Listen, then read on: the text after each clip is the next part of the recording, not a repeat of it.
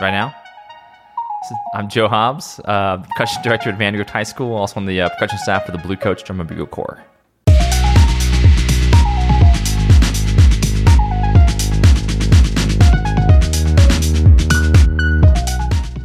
Welcome to Sketchbook. Oh, that sucked. Welcome to Sketchbook Podcast, a discussion about creativity, preparation, and effort with artists, creators, and educators. That's right, I changed it. As always, I'm your host, Daniel Mathoy Jr., and I'm joined with the first person to ever break one of my shoe cases as he was putting the lid back together or whatever. It's rough. I was in the house for like Joe. maybe 90 seconds and I broke your stuff. I'm so sorry. You did. You have now broken as many shoe boxes as my daughter, who is 3. Awesome. So thank awesome. you. She's awesome. Thank you for that. Well, she is. Yeah, that's for sure. I'm not, obviously. No, you're the worst. I've got a question for you. I'm gonna swing for the fences. You're going to jump right in. I would like you to confirm or deny that Banish Beyond is on the Vandergrift percussion staff. I think it's the secret. The secret's out. Is it? He is on the band. He is on the percussion staff. Yeah. Okay. Is he sitting in my house right now? No. Oh, okay. Just No. Was that ever a rumor? Was I supposed to be banished at one point? So the Texas bands nerds, right? The Slack Yes. nerds, all those nerdy kids. It was like a while ago, like, oh my God, I think Banish Beyond is Joe Hobbs. And then someone goes, no, I think he's just on staff at Vandergrift. So, the idea that Oh, wow. somebody at Vandergrift is Banish Beyond, but then it was like, what if it's Joe Hobbs? I'm honored. You're that honored? They would think that would be me. Would have been awesome if all of a sudden you turned around and pulled out the mask. And I was like, It's in my back pocket at all times. all time. Just in case. You never know. Well, we could probably end the podcast now because That's all the bit I wanted to know. Yeah. Good. Yeah. Have you been listening to this podcast, Joseph? Can I call you Joseph? You can. Cool, thank It's a you. little odd because you're staring at me saying Joseph. It's a little, I'm it's a little unsettling. I'm a little older than you. Respect okay. your elders. It's okay. Thank you. Fair enough. Thank you. So are we going Joseph? I'm going to change. I might call you Jordan at some point. I don't know. Okay, sounds like good. Michael Jordan. Oh. Michael Jordan. Yes. Okay. Anyway, so you've been listening to the podcast? I have. Have you been listening to the On Fire Hector Hill for all the Hispanics out there podcast? I did. I listened to it yesterday morning. Did you finish it? I did. I finished it today. What'd you think about old Hector? I think Hector's great. He's a good guy. Yeah, it was a good interview. What do you think about Dave Reyes? I loved it. I thought you were pretty harsh on Dave, and I saw him yesterday morning. I was like, Dave, I'm so sorry. I'm sorry for them. And he was fine. Dave's a good sport. I would not push buttons. But you guys win. Like, it was multiple comments spread throughout the podcast. Felt bad for the guy a little bit. Well, Hector says I have to have Dave on now because so many people are now hearing about Dave Reyes. I think you do. He needs a chance to defend himself. I think he does too, but I don't know if I can get the mics that low. I'm not Dave. I'm not joining in on this. You're not? No, I'm not. Dave's a great man. Dave's a great man. He is a great man. I love Dave. I love his soon-to-be wife, Amanda Pinner. Mm-hmm. She said she's going to wear flats to the wedding, so he doesn't have to worry about it. I think I saw that. Was that on Facebook? Yes, she said she's going to not wear heels. Like a deer learning to walk, she said, something like that. So good for Dave. Good for Dave. Yeah, Dave, come on the show. Come on the show. Now, Joe Hobbs. Yes. You are not from Texas, are you? I am not from Texas. You are from the great state, the Commonwealth, yes. Kentucky. Of Kentucky. That's right. You went to Murray State University. Home of the Racers. The Racer Band. That's right. So my first question about this, are you a Kentucky Colonel? I am not a Kentucky You're Colonel. not? Why I'm not? My wife is a Kentucky Colonel. I don't think I even know how do you become a Kentucky Well, Colonel. for anyone who doesn't know, my wife won a beauty pageant in Kentucky. It was called Junior Miss or whatever. Sounds right. Yeah, whatever. And by winning that, you become a Kentucky Colonel. An honorary Kentucky Yeah, Colonel. so what do you get? What do you get from that? A piece of paper. Like a key to this? I asked her if she had a hat or something. And Like a leaf of tobacco? Or I would imagine so. It's like a leaf of tobacco in a mint julep with a giant derby hat or something. Perfect. Like Okay. that. So speaking of the derby, how many derbies have you gone to? I've never been to a derby. What? That's like saying you're from Texas and that's you've been to a That's a pretty radio. stereotypical question, Daniel. Oh, I'm sorry. Oh, yeah. Of Kentucky. I've never asked stereotype questions, have I?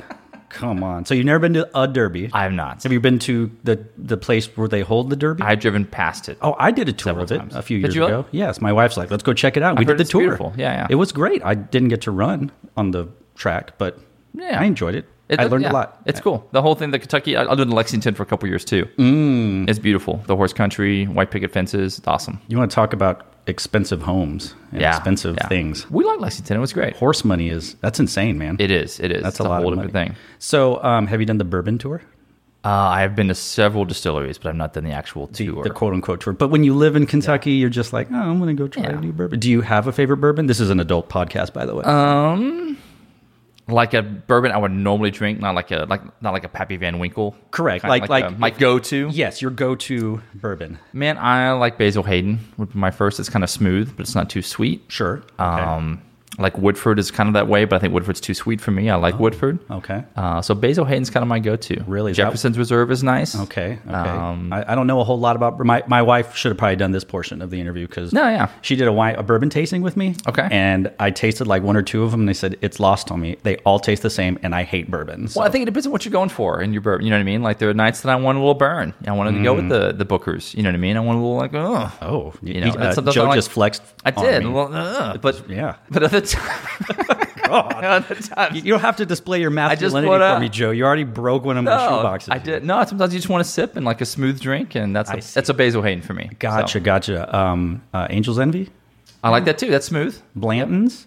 Blends, it's hard to find now. Yes. My wife, who I swear has a crush on Paul Pape, brought him like a bottle of Blanton's twice. Is that what she just comes back to town and brings bourbon for everybody? Well, Paul. I never got bourbon. Yeah, well, whatever. So maybe she doesn't have a crush on you, Joe. I don't know. Maybe you should wear your hat tilted to the side. That's the you trick. Wear it like a square. That's the trick. You wear it like straight, like hello everybody, I'm Joe. Whoa! Shots fired. Stereotypes. So before coming to Texas, I'm curious about this. I would like to know what your perception, if you can remember, of what Texas schools, Texas talent, Texas support, Texas football. What did you think it was all about before you got here? That's a good question. Thank you. That's why I asked these questions. It just seemed like it was very systematic in a positive way. Like coming out, I was like, man, it seems like battles that I feel like I fought in the Midwest in terms of funding, in terms of kids, in terms of support, had been fought in Texas and won like 10 years previous to when I came here. Sure. Mm-hmm. You know what I mean? Like the struggles that I felt like in Kentucky or Tennessee when I taught, I feel like they were taken care of here. Mm-hmm.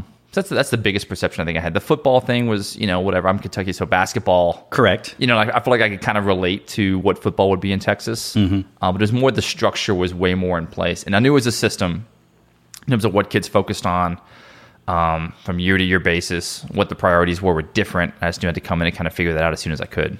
Right. Now, you came to the DFW area at Newman Smith High School. So you got here. How did some of those perceptions maybe change, or when you go like, oh, this is better, or, oh, God, this is worse, or I didn't expect that? I don't think anything was worse. I think it was more learning what the expectations were and figuring those out. Mm-hmm. I didn't know what Lone Star was. Or the drum shop where you buy sticks and heads? And stuff? The contest. Oh. Yeah, like what? Yes. Like when you're thinking like what a percussion guy's year looks like. Mm-hmm. Percussion person. Thank you. And what that, whether it's the drumline stuff, the contest at the beginning of the year, the fall, what area is, what UIL is, that whole process for that. Which we'll talk about in a second. Region band and how you approach region band, the percussion ensemble stuff, putting on your own percussion ensemble concert, which doesn't really happen outside of Texas, except for a few select programs. Oh, yeah. Maybe we're just all friends with the guys who do these extravaganzas, or maybe they came from Texas. But that's Texas. I mean, you look at most groups do indoor, and if you were a self-contracted percussion guy in the Midwest, you typically did your fall marching band and wrote that book, and then to get more income in the fall, or in the winter, you would do indoor drumline, and you would write that book, and you would write that drill, and that's how you kind of gave yourself a year-round salary. Right. So percussion ensemble wasn't really part of that, or at least doing an entire concert of percussion ensemble. So that was unique to me coming to Texas. Like, I got to figure that out. I got to figure it out pretty quick. It's a big deal. Do you consider Kentucky the Midwest? Yeah, I think so. Really? I think anything, that's just a generalized statement. I think almost anything outside of Texas to the east. To the east? Before you get to like Pennsylvania. Then I would call that obviously like more East Coast. Because Kentucky's divided by the Mason-Dixon line, right? They just kind of hang out in the middle, man. Kentucky didn't pick sides in the war. We just kind of just hanging out. Sure. Yeah, it's better just to stand by and let people fight than rather pick a side, right? Story of my life. That's what I roll with. Yeah, sure. Yeah. Let's talk about politics now. So in Kentucky, though, what part of the state, now I don't know anything about geography, did you come from? The western part. The western, because that's where Murray State is in western Kentucky? It is, yeah. So like Murray, Kentucky, where I grew up, is far west, and there's Tennessee, and then it's the farther west, and then right above it is southern Illinois. Oh, wow. Okay. So like, yeah, So you're not from northern Kentucky, I am not. who don't consider themselves Kentuckians, right? They're kind of like Cincinnati. That Yeah, they consider themselves Ohioans, Yeah, something like that. I am 4 hours. My girl was 4 hours from Lexington. Oh, geez. Yeah. So As when far you, west as you could when you probably go in home, Kentucky. what airport do you fly into then? Nashville. Whoa. And it's 2 hours from Nashville to get home. Gosh. Yeah. Okay, you're in the sticks, as they say, I right? grew up on a horse farm, actually. Oh my God. I make fun of my wife and say that she grew up on a farm because she did grow up on a farm. Yeah. And all her friends were farm animals. And I'm like, she had to have like a bunch of barns. I made fun of her and said, she had like. We had multiple barns. Do you live the life that I say my wife led? This is insane. I don't know. I don't know what life she You're led. describing it. So you lived on a horse farm. Yeah, we had, I think the lowest number of horses probably was 10, and probably the highest was probably low 20s. So you're an equestrian? I know how to ride a horse, kind of. I never took to me. Like, it was my brother got super into it, and he kind of was, filled that void. That was his thing. Mine was like, it's not for me. But I did feed them every morning, and Can you shoe a horse? Or is that what it's called? I cannot shoe a horse. Can your brother? I don't know. I think so. Your parents, did they do that? No, you bring somebody in. Oh, Yeah, I've watched videos about that. Yeah. Very interesting. The whole The horse how they seems totally shave. cool with it. Yeah, it's weird. Yeah, it weirds me out, but I don't know. I've got to be afraid that horse is going to kick me in the head. Terrifying, yeah. Yeah. They're big animals, man. They really are. Yeah. Yes. Wow. That's now. Did you ever make moonshine, Joe? I never made moonshine. You ever drank moonshine? It's what? This is an adult podcast. You're okay. Yeah. Is it illegal or legal? We're in know. Texas. It's okay. I think it's legal. I'm going to tell myself it's legal. Now you can see still, so that means it must not have been very good, yeah. right? I think it was solid. Oh, It okay. was solid. Okay, because I heard it makes you go blind. It's efficient. Efficient. It did the job. It did the job. It did the job. I see. So then you came to Austin. Yes, because for those that want clarification, Vandergrift High School is located in Austin, Texas. As is my address. I want to make sure that's very well known. Oh, okay. My address for everyone listening is in Austin. Is it? So you're an Austinite. I'm an Austinite. I listen to the podcast, Daniel. I know your tricks. I know where you're going with that. I'm prepared. So, you be the first one. Obviously, we're prepared for the shoe room. We're going to keep coming back to that one. I mean, you talking about first impressions, I felt bad, man. I still feel bad. You should. How much is that thing? How much is the little door? How much? Well, what do I owe the you? problem is that I can't just buy the door. I have to buy the whole box from the container store. How much is the box thing? If I buy a box of 6, I can get they come out to like $8 or $9. You don't need to give it to me. It's okay. I don't want to. No, it's fine. I'll just go buy one because, as you can maybe notice, I can't put any more boxes on the wall. The wall is filled, so you're fine. You're fine. If we ever judge again, I got you dinner next time. How about that? Judge together is what you mean? Yeah, that's when we All judge right. together. Okay, I got your next meal. Thank you. Well, great. You got my next. I'll send you some moonshine. Yeah, I'll take it. Why not? I'll drink a sip. A sip and moon. Give me a sip and moonshine for that kind of night.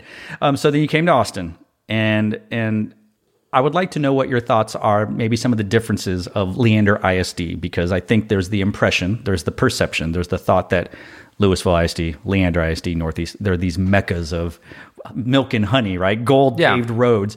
And it's not to say that there aren't great things that happen in a district, but I'm sure it's not all what everyone imagines when you walk in. It's like, and dollars fall from the ceiling. So what's it like coming from, is it Carrollton, Farmers Branch? Carrollton, right? Farmers Branch, And now you're in Leander ISD, Leander which ISD. is a nationally known school district for middle schools and high school alike. So what's that like? It was different. I think that as a story, I always think of like my first day at band camp when I came in, and it was super hot. We're out on the pavement, and we're doing visual. It's one of the first morning rehearsals with the full band. We just had drum camp, so I went for a week and taught the kids for a week, and they were great, super receptive. And we're out there in the field, like we get set for the first time, and I see the snare drummer, and like he starts to shake a little bit, and like he's gonna pass out. I was like, I'm kind of watching, and I just got off the road. I was on the road at Cavaliers at the time, so just leaving drum chorus. I was Right. like, okay. And see, he starts to shake, and then all of a sudden he puts his drum down and just throws up on the field. Oh, Immediately, I'm like, oh god, like that kid just threw up. Yeah. And I see him, and like he puts his drum back on, runs off the field, sprints off the field, and then sprints back across the field the other way and goes to the med tent and gets a thing of water and a thing of paper towels, runs back on, cleans up his vomit, and then runs back and throws away the trash, and then comes back on the field and puts his drum on. And I was like, that was my first trip. I was like, oh, that's what this is. and then he did 10 push-ups because he just ready to interrupted go. rehearsal. But it was that. It was, I think coming in, it was, I knew the perception, very well off. I don't know how you want to put it.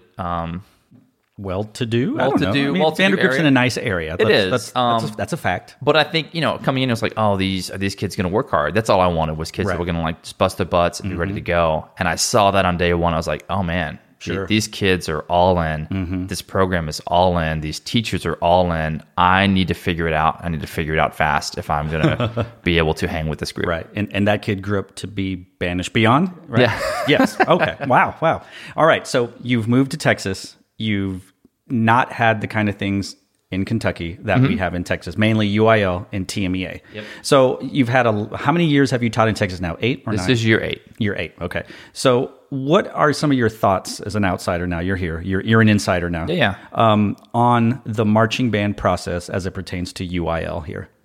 In terms of how I approach that? Sure. KMEA has their own thing, ISMA, etc. UIL is a pretty well known. There's the whole, UIL doesn't like loud drums and electronics and all this stuff. I get all that. The stigma thing, yeah. Yeah, but so I'm curious, you're here, now you're in the system. What are some of the benefits? Maybe some things you're like, maybe if this was a little different, I don't know. I appreciate that UIL is all about performance. I think that's huge and that's important. In terms of the electronics and the drums being too loud, I think you just balance. I mean, just be a good musician about it. Know your audience. That's all it is. If you know your audience doesn't prefer that, then don't program it. And if you program it, that's your fault.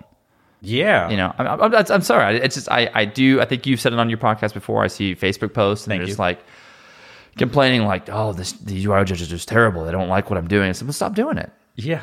I mean, That's the thing, they right? don't. Then don't write a ton of electronics as your transitions. Use acoustic instruments. Don't write long, full battery phrases. Be more tasteful with it. Correct. So I'm not saying it, and I'm not saying that UIL is right in that. No. I'm just saying that I know going into it that's what UIL is looking at to an extent. So I'm going to program that way. Right. And if I don't program that way, that's on me. Correct. I'm going to ask you a different question later about that. Yeah. The All-State process. Do y'all have a similar process in Kentucky? Same way? It's just not as nearly as extensive as this one is. Right, because there's not as many people trying out. There's not like a phase 1, a phase 2. And it was and I'm sure it's changed since I've been there, but I think it was actually, there's a snare drum track.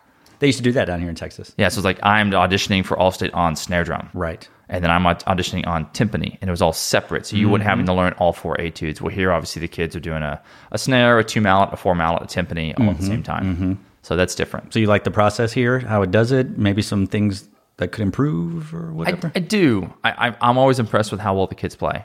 Sure. It's mind-blowing to me. Knowing what my middle school and high school experience was. That's not a slam on my directors. They were awesome and did what they could with what they had. But it was one director teaching 60, 70 kids in a room at all times. Sure. There were no pullouts. There was no private lesson stuff. They were all just trying to make it work. Of course.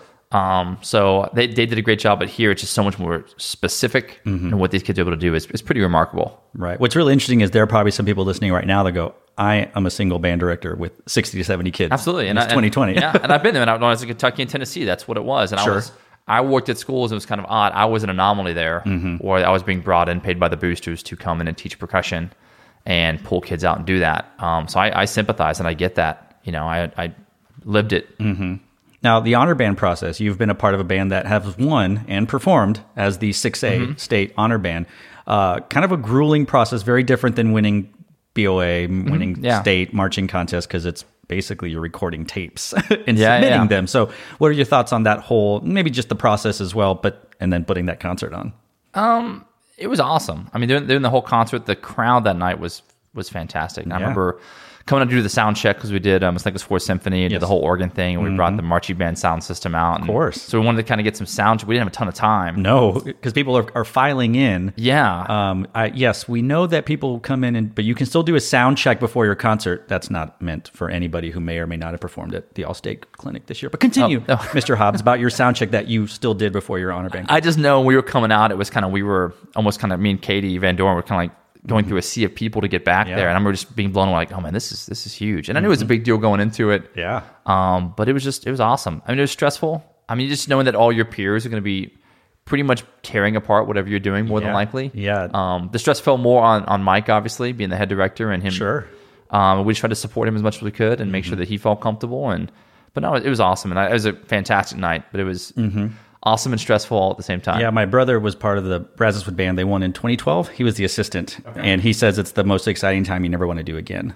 because you're prepping a concert, you're prepping a marching band show, you're prepping your concert, and half the audience is there to hate you. Half the audience is there going to love you no matter what. And I can't blame them. I do the same thing when I go to a concert. I sit there and I'm taking mental notes. I mean, I love that. I don't like that as much. Sure. And, so I get it. I'm not faulting them for doing that. But at the same time, I know what's going on. Yeah. And you're right about the crowd. I don't know that your kids on a concert stage will ever play for a crowd as big as someone playing at TMEA. And that includes Midwest. That includes anything else. Marching band's the only thing in drum corps that gives you that amount of people. But these people are there to hear concert band. But in that intimate of a setting too. Oh, it's great. It was unreal. And the reception, it was a very special night. Yeah, and it was in a legit concert hall. Yes. Lila Cockrell at TMEA isn't, no offense to Midwest or anything. They're doing the best they can, but they're playing in a convention center. Yeah, or a ballroom. Exactly. Wibbick, all the, so...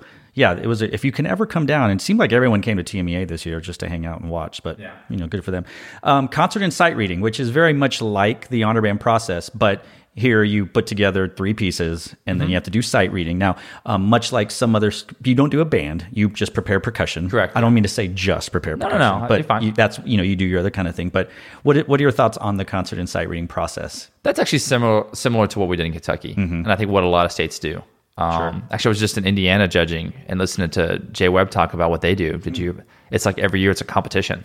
Oh, very good. Like it's like honor band, but you're just going head to head with all these bands every single spring. Nice. Which sounds super stressful. Oh, well, but no, it's similar. Like I said, I think to what most states do. You prepare your pieces, you do your sight reading. So all that stuff. I think the rules and regulations of the sight reading room are pretty unique to UIL. Yes. And how specific those are. They very much are, which they're going to change now, aren't they? Something like that. I think so. I did listen to that podcast, I promise. Yeah. No, it's fine. I probably I glazed over to it. That's okay. It's okay. He had a lot of great information. He was awesome, yeah. And then solo and ensemble. Now, one thing that I don't know if you do the quote unquote traditional solo and ensemble, which in Texas you have a list. You play your piece, usually in February. You prepare it for a judge. They give you a 1. Yes. Then you can decide to go to state. A lot of people, specifically percussionists, don't do that normal track anymore. And they either put on a percussion extravaganza concert or they bring in their own judges and they play music not on the PML perhaps. Yes. And they get a rating, they give a ranking, they give medals, they give prize money. I don't know, whatever. Yeah. What do y'all do at Vanderbilt? We do what you just described. We bring in our own contest, do our own thing. It's a concerto contest. I think Hector talked about Vista Ridge's version. I think that's all kind of similar. Sure. I think Cedar Park does one as well. I think Rouse. Mm-hmm. And we just kind of do our own thing, bring judges in, and they pick the top 2 from each room, and that goes on to the semifinals. Yeah. And the band directors judge those semifinalists, narrow it down to 10, and then we usually bring a clinician in who kind of comes in and works with the kids, not a judge, and actually plays while we tabulate scores. This past year we did Shi Wu came in. Nice. And that was awesome. She was fantastic. Wow. That is great. It's cool. And it rotates. Like last year was a percussionist. Mm-hmm. This year's probably a brass player. Next year will be a woodwind. We just kind of cycle through those. Right. Probably Chris Howard. Yeah, we get it. Yeah. This year it's Donnie Van Doren. Geez. A little nepotism going on there. Now, is it Brian Zader is the one that's been revolutionizing the PML as it pertains to percussion. It's like he's put a lot of work into that. I remember at least even as 10 years ago, that list was awful. Like the pieces were out of print, they were old. We're going to play 4/4 for 4 or Gainsborough. All fine pieces, but there were so many more great pieces being written and but published. So much stuff is coming out now too. Yeah, I mean it's hard to keep track of it all. It is, and not a lot of it's good. That's right, I said it. Well, I won't say. I'm just saying, like when I look at Tap Space and like that, like I'm seeing pieces like on the front page, like 250 pieces came out this year, and you're just like, oh my god, better get listening. Just trying to keep up with it. Right, and stay current. Yeah, that's why you only play Jim Casella stuff. So that's not true. I know, but I do like some Jim Casella. You sure do. We know that. So Joseph, if I may call you Joseph, you are a transplant. And meaning you're not from this state. It sounds so ugly. The way I say it, yeah. It is, yeah. And you alluded to my Facebook comments and whatnot, and I've been a proponent of social media for so long. I don't post often, but I read a lot. Yeah, I hang in the shadows. You're a silent observer. Yeah. Yes, thank you. Me and Mike Howard are similar in this. Dude, Mike, every once in a while, he'll send me something like, what? You've been paying attention? You've been listening? We pay attention, Dan. I love it. And our wives, it's funny, both of our wives are very, very hip on social media. And dude, Amber's awesome. She's great. I love Amber. Not that I don't love your wife, but I've known Amber more. No, I got yeah. So not your wife's an extension of you. I think so my wife's pretty awesome. We can talk about that later. I think she's a cool bird. Yes, meaning yeah. So there seems to be a lot of people who move to Texas, not just percussionists, but we're going to focus on percussionists, because they're like, I want to work with those kids. I want to get those talent. I want to get those instruments. I want the money. I want the support. Not money meaning your salary, but money that is supporting this. And then they get down here and go, oh, these stupid 75-year-old white UIL judges, up time to turn the drums down. Oh, my electronics, blah, blah, blah. Hate, hate, hate, hate. Am I wrong in thinking, don't move here if you're going to complain about all of our stuff, because you're actually benefiting from everything that we have here? If you don't want to complain about it, move back to, in your case, Kentucky. You have a much firmer stance than I do. I know, it's not black or white. I get that. And you were more political by saying, hey, it's the game. If you don't change... That's how I look at all that stuff. Past the education part. Right. When you enter yourself into a contest, there are rules and there are things that are preferences a part of those contests. Sure. Is what it is. Like, you talk about honor band. Yeah. We did a percussion ensemble. I knew not to go out there and bow a gong for 5 minutes. You know what I'm saying? Like, I could have done that. I hate those pieces. I'm just saying, but I could have done that. I've done that. What's my audience? My audience is Cage's Third Construction, right? predominantly band directors with some percussion guys in there. So I'm going to program according to that. Yeah. Same thing with the marching band stuff. Program to your audience, to the people that if you don't care about the numbers, then that's fine too. Like, go to town, but then don't complain when the numbers aren't what you want them to be, because you knew the preferences going into that system. Exactly. So that's, I'm not saying, I just have I have patience, but sometimes I'm just kind of like, guys, you be smarter than that. You figure it out. It's a game. It's all a game. It's a good motto. Be smarter than that. Nah, that sounds terrible. I shouldn't have said that. But I just, well, we know going into it, that don't bump the sense up. Yeah. And just be smart about your choices and your programmatic choices. And, even, I'm going to talk about this later, but even going like Vandegrift this past fall, for BOA stuff, the percussion played a lot. Correct. You played more than maybe you have ever. And I'll be honest, like early on, I remember talking, it's like, is this okay? Wait a minute. It's all drums for 45 seconds? I'm saying, like, there's a lot of, we did a lot of percussion exposure. Yes. And I think Markworth did a fantastic job of making them sound different. Yes. And I will say this, we got a lot of credit for that on tapes. People hearing the percussion playing, but also playing musically. Correct. And that you started with the show all percussion. Yeah. And it was not a ram jam. Well, exactly. The way Markworth wrote it was not, look how much we can play. It was textural. It was kind of look how space. Musical we can play. Yeah. So it's like, once again, we know our effect judges, our music effect judges. We know our music analysis judges. We know what their preferences are, and we're going to score to that. Well, and honestly, Vandegrift, I think if you came out and did that, it would be like, what? Why are you doing that? That is not what we have come to expect from a Vandegrift band / drumline. Whereas I think Cedar Ridge with Rick could, because they've been doing shows where their percussion just kind of like come out there and arc it and up. They play so great. Like you could tell this is like, what's one of our strengths? So probably like our percussion section's a strength. Let's showcase that. Yeah, it was definitely, and it's du jour. The book was written very Broken City-ish. The last 3 years, Broken City's been very rubato. You thought Vandegrift? Yeah, Vandegrift's book was similar in that. Someone else said that. I style. thought it was interesting. I think that first he just utilized space. And I think Broken City and that was a lot of space. And then other times it was not that. Which is interesting. It's definitely a compliment, and I hope Andrew don't think it's like, what? I'm not. I'm not saying that's how you talk, Andrew. But it's oh God, Daniel space. Yeah, space. No, I don't think it. No, I just thought what he did was fantastic. And once again, going back to the original point was just I don't remember what the original. It was program. Oh yeah, program to your smarter. audience. Come on. Yeah. Anyway. All right, Joey, as a non-Texan native, I'd like your thoughts on the following. Are we doing food now? Is this food? This is where you get judgy. This is where you get judgy. I get judgy. I feel like the minute it records, I'm judgy. Here we go. Favorite taco, breakfast, lunch, or dinner? You get it. I'm gonna say it, and I'm gonna own it. Let's do this. And I'm gonna own it. I like Torchy's. You would. I'm a transplant, and I like Torchy's. Yeah, and you're white. And the tortilla's not great. I get that. I get it. But I like the stuff. I like the stuff in the taco. You like all that stuff? I do, man. I like the Democrats. The taco. I'm not going politics. Not a political post here. No. I like the queso. The queso's good. I've heard people defend the queso on this podcast. They do. That's the one they defend. So I'm just gonna say I'm gonna own it. You should. Hey, there's one next to my house too, and that's the convenience. It's also next to my house. Taco Bell. You know how often I go there? Rarely. Can I defend Taco Bell just a little bit? Not that it's great. If it's after 12 a.m., it's fantastic. It's a good post-football game snack. I would agree with that. Can I defend the cheesy gordita crunch? Yeah, okay. Just throwing that out. Because Taco Bell isn't Mexican food. It's Taco Bell. And I'm not saying that. Don't misconstrue what I'm saying. Yeah, everyone here, Joe Hobbs, thinks Taco Bell is the most authentic Mexican food you can get. Why don't you have an accent, by the way? Why don't I have an accent? Did you used to have one? I don't think I've ever had one. Really? There are videos of my wife talking, like literal videos, and she has her big old thick Kentucky accent. Now, see, Murray's kind of a weird city. Like it's university is kind of that city. Like the university kind of makes up the whole city of Murray. I don't know, but my parents are very interesting. My mom worked at the university. It's why we moved there. Okay. She was I'm going to mess this up. She was the dean of College of Health Sciences. I think that's what they called it. Like something legit. And then my dad was kind of a farm guy, but also had his master's degree. But it was like in these two in farming. Yeah, not in farming. What was it in? I don't think I can tell you what his animal master's husbandry. Was in. No, I don't think so. I don't even know what that is. I've just heard it before. Yeah, it's good. It's good. Thank good you. Word. But anyway, just like I don't know. Like just growing up, my mom was from Indiana. We went up there quite a bit. It's like I never got the twang, if you will. Oh, all right. That's fine. That's fine. So you have to work to get rid of it. Favorite burger? In Austin. Sure. We'll go with that. Or in Texas. You've been around. I need a second on this one. There's really only one wrong answer. No, because me and my wife and some friends actually did like a burger tour. Like, I've done that too. We were like trying to do a list, and I can't remember the name of the place.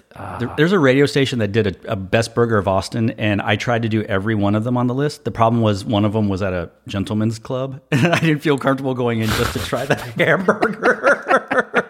What was some on the list? It's good to rattle Hut's Hamburgers, which is closed now. That was downtown. Yeah. And then, of course, like Mighty Fine was on there.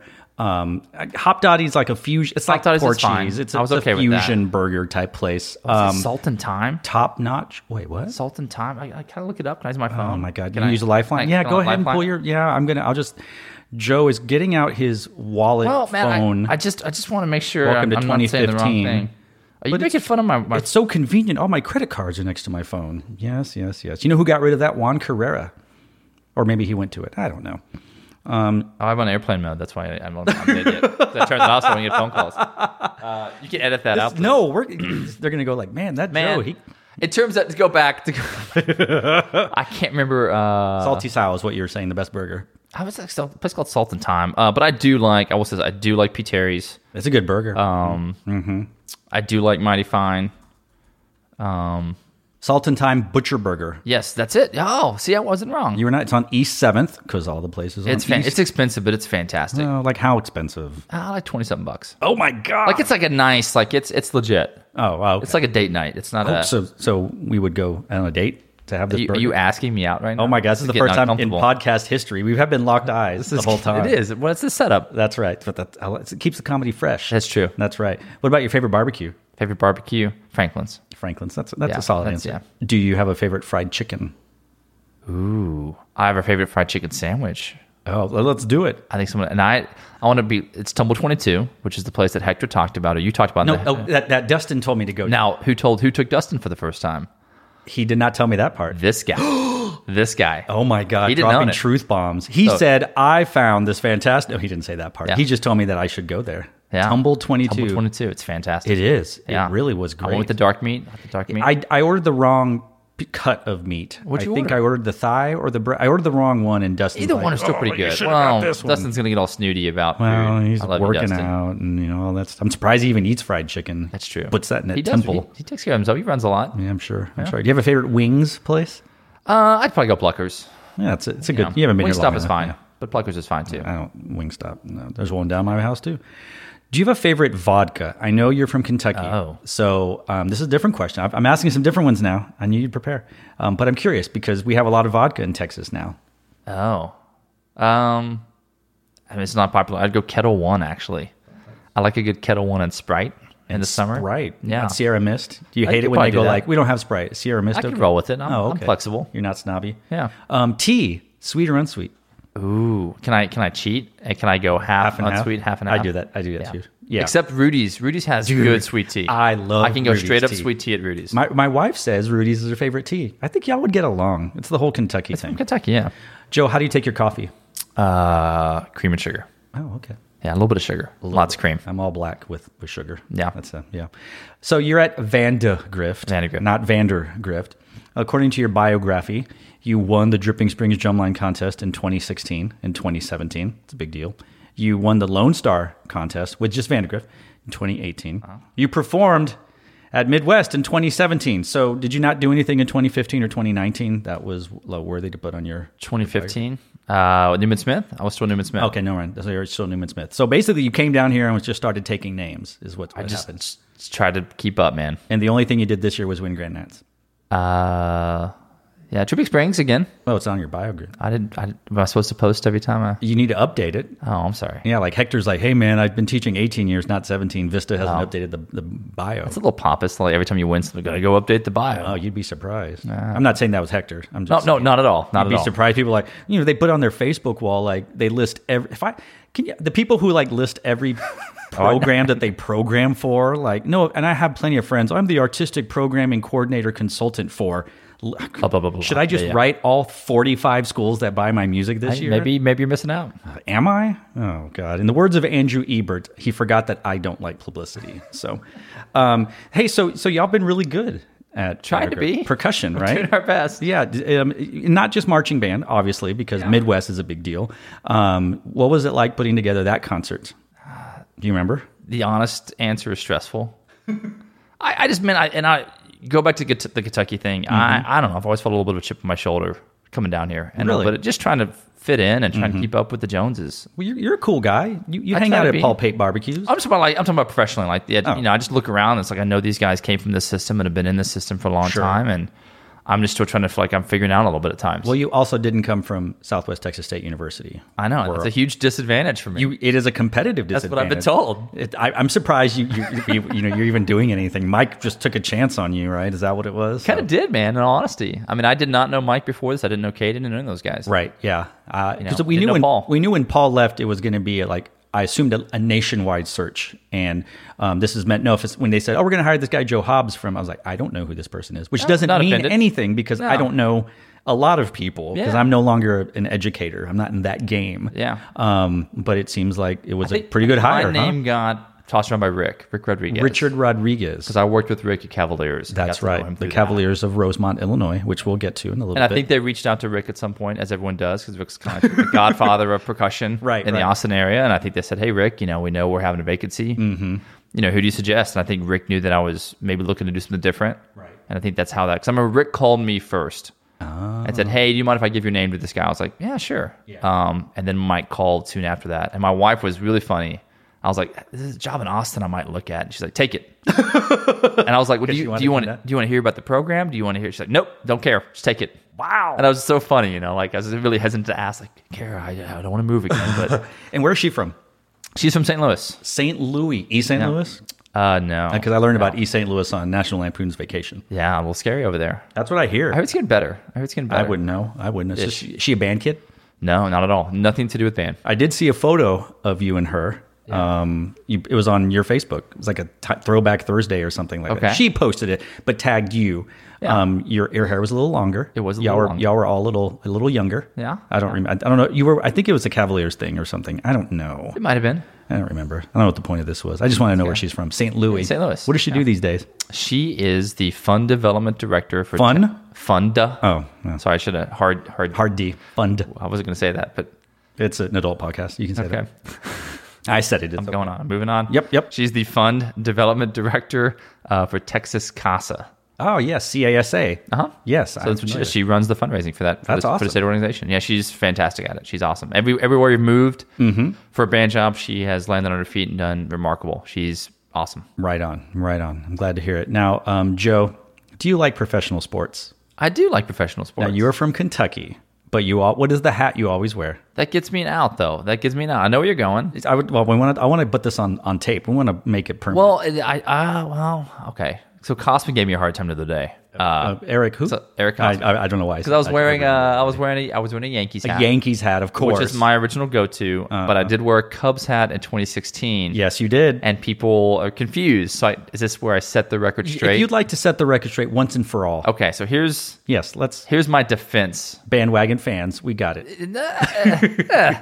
Here's my defense. I'm from Kentucky. You are. Which has no major sports team. No professional sports team is in the state of Kentucky. Correct. I mean, you do pay the players at Kentucky, but we do, and they're awesome. Yeah, Calipari, fantastic. I will defend that. We can talk about that later. That's personal. There are questions on here. Oh, it's fantastic. Don't worry. So anyway, growing up in high school, late 90s, the Yankees were on a tear. Derek Jeter was getting going. Mariano Rivera, fantastic. My dad hated the Yankees, so we would watch baseball games. Right. And we would always bet on the games, $5 a game. Oh, boy. And I would just be like, I'll take the Yankees. Because he would never take them. Yeah. So I just made a ton of money. And year after year, like 97, 98, 99, like really up to like 2002, 2003, when I was still in Murray, we would always watch the games together. Yeah. And I got used to rooting for the Yankees. Okay. So then I had a roommate in college who was a huge Red Sox fan. So it was kind of like just kind of kept it going. I've kind of dropped off a little bit. It's kind of my enthusiasm has dipped a little bit. Yeah, I mean, unless Aaron Judge does something about it. And then the Cubs hat, the defense was I just always got such a hard time from the alumni Cavaliers when I'd wear it in the summer, and they're just like Hobbs, dude, that hat, seriously. Yeah. So I was like, fine, I'll buy a Cubs hat. I'll appease. It's fine. Right. And I wore it the summer of 2016, coming into the fall of 16. And I'm not superstitious, but I'm a little stitious. Yeah. With electronics, especially leading into the fall. And like, so I wore it one contest. It went really well. I did not wear that hat. It was a football game. Electronics like just went out. It was a hot mess. And I was like, I got to wear this hat for the rest of the season. I just have to. Right. And that was it. And when did they win the World Series? I think it was that year. So basically, they should all thank you. I think so. And I did watch the World Series. I got into it. I was like, I'm wearing the hat. I'm going to get into it. I'm going to follow the team. And it was a great World Series. I was rooting for Cleveland. Oh, really? Well, good. That's great for baseball, man. The Cubs winning the World Series. Yeah, but it's Cleveland. Come on. It was a great story because... What do you mean it's Cleveland? Cleveland basketball had just won. Well, look, it's Cleveland, man. Look, we know the stereotypes of Cleveland, Ohio. A mistake by the lake, etc. I mean, they got the Rock and Roll Hall of Fame. They've had a rough go of it. They've had a rough go of it. I got it. But they've won their title with LeBron. Yeah, they deserve baseball, too. For them. Yeah, all right, whatever. I like the Indians. I like some Major League back in the day. Dude, that's probably why I want to. Yeah. Because Major League, that's one of my favorites. Oh, it's fantastic. We talk about sports movies, too, if you want. We can get on that road. Oh, well, you didn't like any sports movies on your Facebook page, so we can't talk about that. Oh, all right. All right, Joe, I would like your reaction to when I say the following words. Okay, you ready? Okay. Rick Pitino. Oh, see, I thought I'd start with this one because my wife is the same way. Do you want a facial reaction? What do you want? I'm still on board. I'm okay with. Wait, no, this is terrible because he did horrible things as a human. I'm speaking Are we talking more about him as a human or as a basketball? As a basketball coach. Let's be specific. He's a good coach because he won for Kentucky. I like the full court press. I like the 3-point shot. Then he went to the Celtics and then went to Louisville. Terrible with the Celtics. He sure did. Terrible. But he won a title with Louisville, right? He did. Yeah, that's the guy. The guy like broke his leg or something in the Final Four. They were good. They were a good team. His teams are fun to watch play. Right. Because it's fast paced and it's energetic, and I get behind that. John Calipari. Fantastic.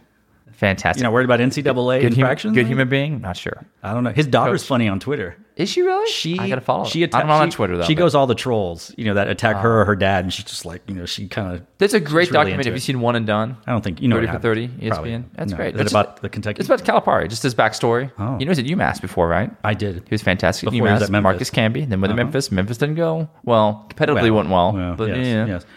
You know what? 30 for 30 I did watch. What's that? I would like your reaction to Christian Laettner. I still hate him. Still hate him. Still hate him. I was talking to kids. I had this kid in my beginner class who wears Duke stuff every day, and I just rag him every day. Talk about Kyrie Irving, is out for the season. Yeah. And I told the story. I was like, guys, this is my first sports memory, and this is true. Right. Was the 92 Christian Laettner shot. I remember standing with my dad, and we stayed up and watched the game, and that was my favorite. Travis Ford was on that UK team. Okay. Love me some Travis Ford. He's like 5'8". Like, that was not short, but like 6 foot, 6'1". Sure. Just working. And man, we had the lead, and then that one-handed pass, Grant Hill to the free throw line, one shimmy, Christian Laettner fadeaway shot, hit it. Man, I just. It's heartbroken. That was like my first and that got me. I think probably hooked me. That was like, I'm in. I was never felt so heartbroken, and it's like I just love sports. I just love that. But no, it still hurts, man. And they every March Madness they just show it over and over again, and it's brutal. It's brutal. Did you see the commercial they did a few years ago where Laettner was throwing trash in his trash can, and Rick Pitino sticks his head out of the house like they're neighbors? I sent it to my wife. She goes, "Why would you send that to me?" It's like, because it's funny. They have shirts, and I need to buy one. It just says, "I still hate Laettner." Yes, and I'm on board. Yeah, I think you should. Last one, CATS. Cats, cats, cats. That's right, because you don't know how to spell it apparently, and without a chant. Well, we do know how to spell it. So we want to let you know how to It's like spell Jets it. fans. For those Texan fans, we want to know those guys out. Look, we don't care. We're not a basketball state. I know. We'll sure. I like the coach. I like Shaka. Yeah, I like he Shaka might have Smart. saved He was his great job, at VCU. Man. Yeah, I think that someone mentioned it that he was used to getting scrappy kids at VCU, so they were like really like scrappy, right? That makes And then sense. he came here, and UT is very elite, and I'm sure they get these kids that are very. I don't know. They're not scrappy, right? Yeah. But now all these injuries have happened, so he's had to put like these kids together that are Maybe really. that's the secret sauce. That's the what it thing, is. man. In UT, I mean. Why is it not? Can I ask this? I would like you to share the story. I think you know what I'm talking about with Damien and Gilly about UT fans, if you can. And Jessica Gonzalez was there too, and I went over to Dave's, and he was grilling out and Dave at the 50. TCU game in the back, Because nobody cares. About TCU and he's just except for grilling Dave. out there watching TCU, and they're killing it. This is the first game of the season, and Damien Gonzalez and Jessica and Gilly, And it was a Maryland game. Was the Maryland game? They were away the second year. Yep. And we were watching the game, and I was just innocent bystander. I was like, oh, look, we're up, guys. Texas up, we're up by 7. And he made us look at me like, we'll blow it. We're so terrible. And I'm just like, can you not just accept the fact that you're winning the football game? No. And I was like, this is the most self-loathing fan base I've ever seen in my life. And I'm trying. Wherever I live, I try and follow those teams because I enjoy that. I think it's fun. Thank you. So I do try and follow the Texas team, but it's just so funny to me. It's just such a negative. I guess it's just years of not having the team they wanted, and it's just such a negative outlook. It's like, come on, guys. You were correct. So much hype every year, and it's just There is a lot of hype. They do get overhyped. I mean, and it doesn't help that every year the sports ranking. people, they're like, oh, Texas is 22nd. We're like, please don't rank us. well, no, absolutely, and We'll I do get better that. if we're not ranked. But just so funny, just that even when you're up, but you still feel like you're down. Yeah, I don't feel comfortable till there's at least a 24-point lead. We gotta get that. We gotta fix that, Texas fans. We gotta. Maybe you need to wear a Longhorn hat this Hey, year. I made it through Leitner. Yeah. We can make it through Maryland. Well, our Leitner would be Michael Crabtree. I don't know if you. This I know, was, yeah, Texas- the Texas Texas Tech Tech, one. yeah. We would have gone to the championship that year, but Who was the quarterback then? Was that still Colt McCoy years? it was it was Colt McCoy. It was the year before they did well again or something like that. That Vince Young Rose Bowl game is the best college game of all time. Yes, I know everyone's like, oh, but no, like No, it was fantastic. The amount of talent that was on those two teams. Yeah, it was and fun they to were watch. 1 and 2 the whole year. Like this Yeah. is the only time I think that teams that were started ranked And 1 and 2. USC looked fantastic going into that game with Reggie Bush, Matt Leinart, Lindell White. Lendell White, man, Man. Tennessee Titans. They were fantastic. Really were. Yeah, the 2 years at the Rose Bowl, because Vince Young, they played Michigan the year before. I didn't watch that game. Well, you're not a Longhorn fan, I but was never a big college football guy, to be honest with you. well, do they have football at the Racer Band? They did not very good. Oh, okay. I've never heard of Basketball team's better. that. Are they Div 2, Div 3? What are they? Or are they Div 1? It's Div 1, but it's not. I don't think it's like real Div 1. Gotcha, It's like, right. I don't know, like it's out in the middle of nowhere Div They're not even in the MAC. But I know in basketball, because John Morant, number 2 overall pick, Yeah. playing with the Grizzlies, is Murray State alumni. Oh, good for you. Yeah. That's how I Claim to felt fame. when one of the CMU guys, Central Michigan, was drafted number 1. He was a defensive guy. Oh, nice. Yeah, but they're the MAC. Anyway, we probably got to move on. Welcome back to the So I like sports. bourbon and sports related podcast here. So So about movies next, we could really go deep dive on we that. could. Well, we got a lot of. Oh my God, this is like Ogechi's, where like I look at the clock, like we're 50 minutes in, and I still have so much. Oh, I'm to sorry. get to. I'll talk No, less. this is great. I think it's fine. I means I need to start skipping questions around here. So, on Facebook, you don't like quote unquote any classical composers or arrangers other than Tapspace and Viz Audio, which I suppose technically counts as Brian Harmson. So I'm surprised I honestly even like that. I never yeah, really and you go don't through like Sketchbook things. Podcast on there, I like it in real life, and you're actually on it. So does that? I guess that's but I like it. I've listened to almost every one. almost every one of them. I can't. Not You the asked me marching that. band I ones. can't remember the ones that I have not. Probably the marching band, where except for the one where we break down Grand Nats and y'all, and you're like, stupid Daniel. I might listen. Or what was the awards show one? I gave a hard time Sketchies. You about. did listen to the Sketchies. I Sketchies. did listen to the sketches. All right, okay, let's talk about okay. the Sketchies. Now, I think it's funny. No, I'm not going to say that. no. Okay, so just for clarification, it wasn't just me. I don't know. I think it's just you No. alone in your house with just sitting by yourself looking through categories. Who can I piss off the I don't most? know what you'd be drinking at the time. Just Topo Chico and just vodka or something. sipping it slowly. Go like this will piss. That's right. Yeah. Take that, Mike Howard. No, That's my mental image. That's there what was I a thought. collection of nerds who were probably doing How similar. many nerds total? That sounds terrible. I'm not going to call somebody. No, they nerds. call themselves the nerds. It's Okay. called the Nerd Slack. There's How a many? Slack group. How many are in the nerd Slack? I'm not. Oh, total? Yeah. There's more than I know. But then we have private channels, and there was a private channel I set up for a select group of nerds. It's called the Nerdier Slack. What's the private? It was called the Sketchies channel, and I go, hey, I have this idea. And so I invited, I think like 11 or 12 kids 11, 12. into it. That's solid. That's solid. Say kids, but some of them are 40, so whatever.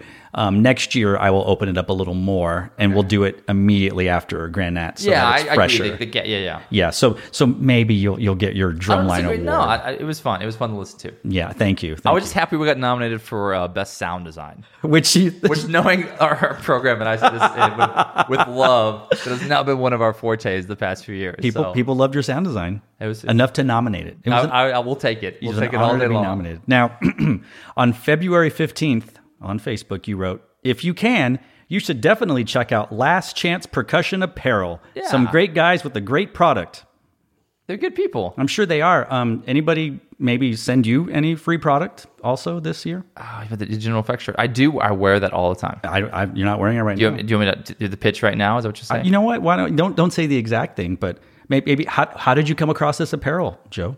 The Last Chance or the General Effect? The General Effect. I don't care about Last Chance. Can I give them a shout out? They're good people. You go ahead and do it first. All right. It's Rob Parks, Josh Jennings. Do you know those guys? Oh, yes, that's right. Dr. Josh Jennings from the Mike Howard. And Dr. Rob Yamaha. Parks. I'm not as familiar with Rob Parks, but great guy. Josh Jennings is on that Yamaha poster with Mike Howard. Yeah. Mm-hmm. They both teachers in the Dallas area and started kind of a teacher company. Mm-hmm. And reached out and said, "Can you help us out?" I was like, "Yeah, absolutely." So that's what that was. Oh, great. Okay. But going to your clothing line. Thank you for calling it a clothing line because it is. The long sleeve shirt is fantastic. It's super soft. It is my go-to. Like lounging clothes. I have that, and I have a pair of pants I like to lounge in. I think Van Doren said you and Dustin wore yours like immediately, right, or something. We did wear it, and then she's like, "It's actually really comfortable." It's like it's super soft. It's a great material. It's Supima cotton. Nobody else. What does that mean? Let me nerd out about this. Okay, so normal strands of cotton aren't very long, right? When they put all the shirts that are made of cotton together, Supima cotton is the longest strand of cotton you can get, which means you're using you're using longer cotton, so it somehow makes it softer. I don't know. I don't know the whole magic. Is that grown in America? Now it is. There are only certain parts of the world that can grow it because of climate and temperature, and I know those are the same things. And the height of things, whatever it's called, atmosphere. No, that's not the right word. Elevation. There we go. Okay. And then only certain cottons can be quote unquote legally called Supima cotton. Oh. Some people are familiar with Pima. Pima, and you can call almost anything Pima cotton, but Supima is very different, and that is but it's grown in America. A lot of it is, yes. Okay, but the shirts are made in Pakistan. So anyway, but nevertheless, it is a great shirt. It is comfortable, and it is very. Stand by it. I do. I absolutely do. Thank you. Yeah. I appreciate that plug on the podcast, but not on Facebook. Man, it's not a big Facebook poster. What that was up my last post, February 15th. It might have been. What's the date now? Like March 5th. We're recording this a day after March 4th. The stupid, we should make that a marching band holiday. Yeah, okay, great. Fine. One Tatata or one Eanda? One Eanda. Yeah, of course. I've done the one Tatata at Ed Carrollton. They did for that. The birds. Very confusing for me. Yes. So you were on staff at the following drum and or bugle corps. Yes. You are currently the battery coordinator at the Bluecoats of Canton, Ohio. You were the caption head for the Cavaliers of Rosemont, Illinois. Yes. 2015 through 2018. Yes. Correct? Yes.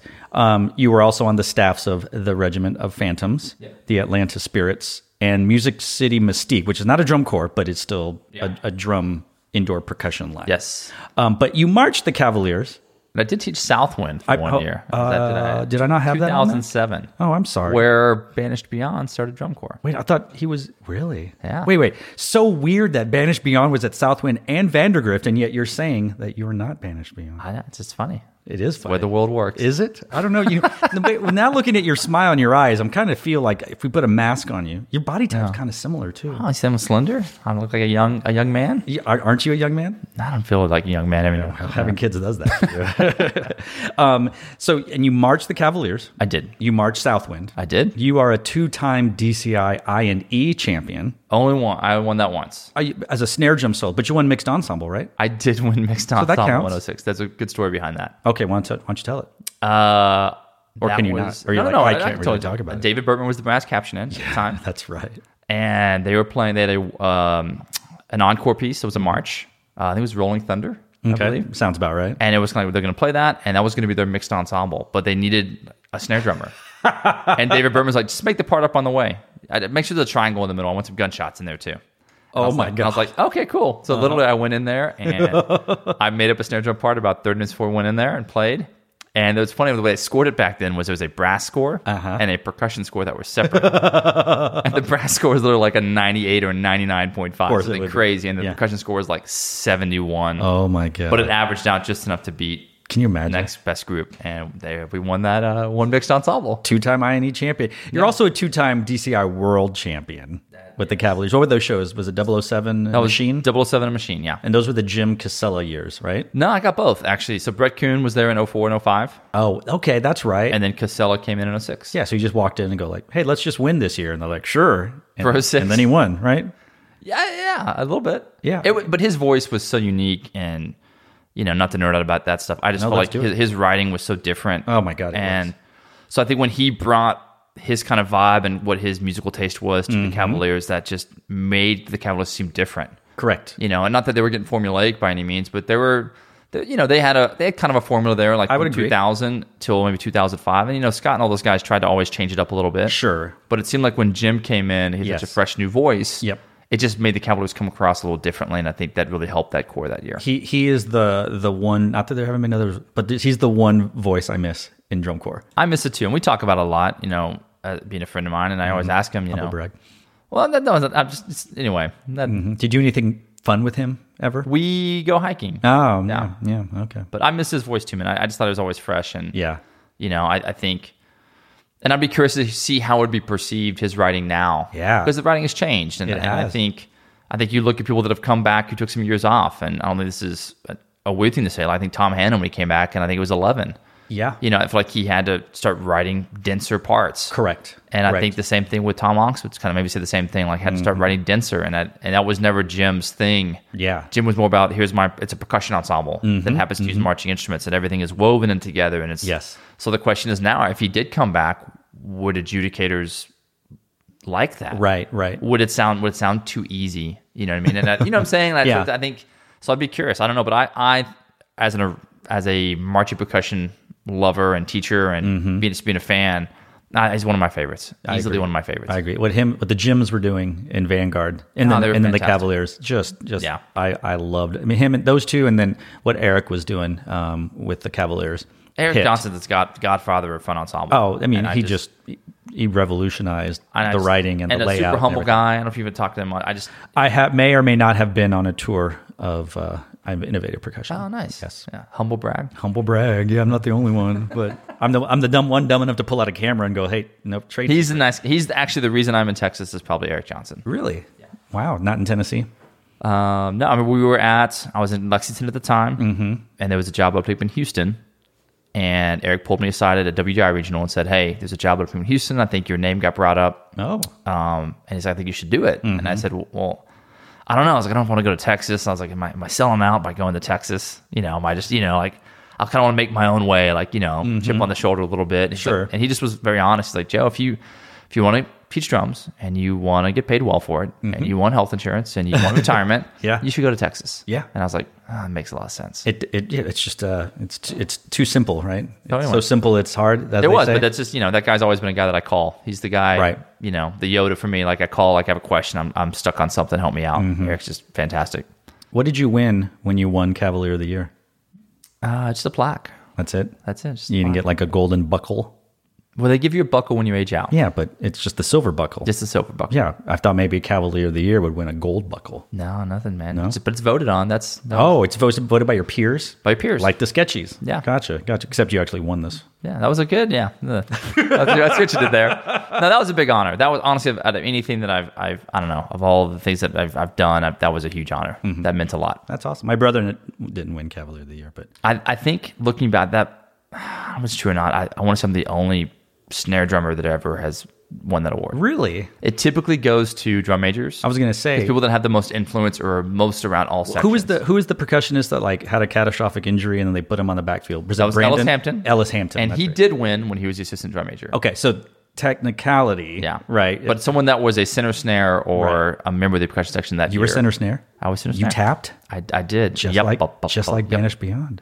Just I'm convinced at this point. I'm convinced it's really you. I think you're like, I'm going to say you are it. And then That's all JP. I don't know what that means. His name's out. Everybody knows his name, right? Do they? I don't know. I remember, God, maybe some people listening, actually our audience is pretty old or old enough. They remember when Banished Beyond just like came out of nowhere It was on a big deal. YouTube. It was a huge deal. And I'm pretty sure, and he could clarify this, that he paid his dues like his last couple of years marching by selling T-shirts and selling Banished Don't doubt Beyond stuff. Yeah. Don't doubt it. Yeah, I mean, does he get any royalties for his Circle of Life stuff? I don't know. He should. Probably can't. He should. Yeah, whatever. So, how was your breakfast with Danny Glover? What's he like? He was really nice. Yeah. You know, we go back, me and the gloves. The gloves? Yeah. You know, that's what I call him. Yeah, sure. What does he call you? The Hobbs? The Hobbses?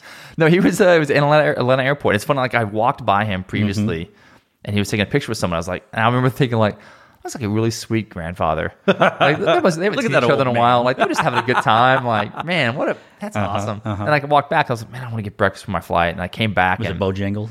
It was not, but I can what it was. It was like a grits place. I like grits and like kind of southern food. Really? Oh my wife likes grits too. Anyway, so as I was walking, I was like, oh, that's Danny Glover. I was like, I'm jumping in line. I don't even care about this place. I'm just gonna jump in line. So he was like 3 people in front of me. 10 people must have asked him for an autograph or a photo, and he was nice to every single one of them. Super patient. It was pretty funny listening to, Danny Glover ordered breakfast, that voice, from Lethal Weapon. And you're like, he's like, yeah, can I get sausage on those? Is that what you think Danny Glover sounds like? I have no voice. I have no impersonations at all. I got nothing. All right, good. But it was great. That's awesome. That was probably my previous last Facebook post was Danny Glover and Last Chance Percussion. That's all I got. Yeah, great. Yeah, nothing about Sketchbook or general. Maybe you'll have to I'll share this. I'll share it. I promise. One time, right? All right. What do you mean one time? How many times do I share it? I don't know. As many. I share it every day.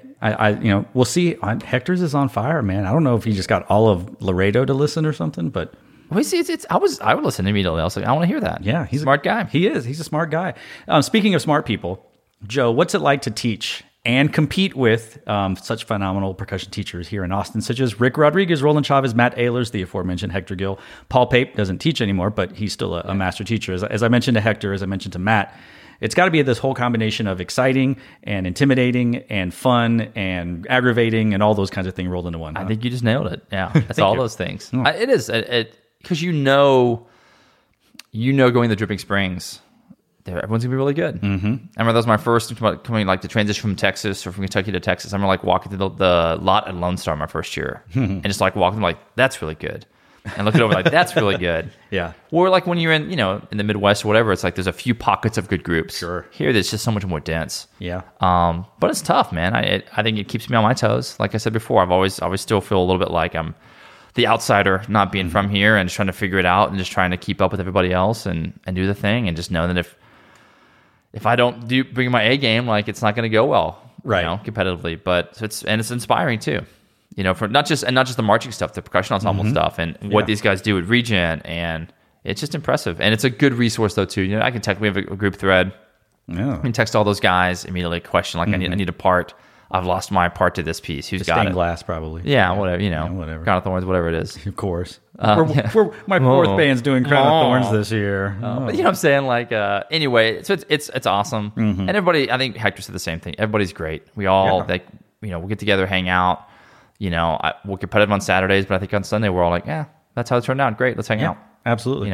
I dig it. I like it when I'm still invited to things, but I'm not. So I don't. What are you talking about? I was not in the picture of all the percussion instructors who ever went to somebody's house for a party, but whatever. Was I at that one? Probably. Ben Hilton was there. I didn't know he played percussion or taught. Oh, was percussion. that the? It was like a lake hang. It was like my wife made fun of like you're going to your sleepover. Yeah, well, whatever. I wouldn't have gone anyway because I didn't have a pad. I don't have sticks. We didn't play. I did not drum one bit. You didn't, right? I mean, did Hector pull out his pad? I can't remember, to be honest. Satellites. Here we go. Oh, yeah, I don't call it satellites anymore, right? They call it grid. I think satellites is basically what the grid was. I played it in high school. Yeah. Oh yeah, I don't know. It wasn't Dave Matthews Satellite. No, that'd be lame. Speaking of, before we go on, even though we've already gone considerably, geez, we're no, this is great. This is fantastic. You're giving out real world knowledge. I'd be remiss if I didn't ask you the hottest questions in the percussion. Oh, I know where you're going with this. Oh. You're going to be disappointed in my answer. I'm sorry. No, I'm asking knowing full well. Does Jim Casella March match grip with the Cavaliers? No, he did not. Did the Racer Band March match grip? They did not. Mystique? No, they did not. Southwind. No. Phantom Regiment? Spirit of Atlanta. No. The Bluecoats. No. Vandergrift High School. Yes. Okay. Now, were they already matched when you showed up? Is that Paul Pape's problem? They were already matched when I got here. And you just were like, I'm going to keep it real? Yeah, because nobody cares. What? I think we have just proven that I care.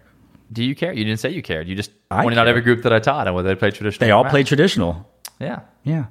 I care. Do you care? Yeah, I think I do. Do you really? I care about tradition. Talk to me. Talk me through it. I'm not saying you're wrong. Convince me. Change me right now. No, what? Let me tell you. I'm one of those that I'm not going to go. Well, when you play four mallets with your left hand, or when you roll on a bass drum, or tambourine, it just looks cooler. It does look cooler. That's just what it is. Will it make you feel better if I told you my first teaching job? We played traditional At Newman Smith or at as Harpeth High School. What? That was on your bio. That's a long time ago. It might have 9, been. 10. Oh, you're not proud of that? Is that what? No, they're awesome. Open class finalist.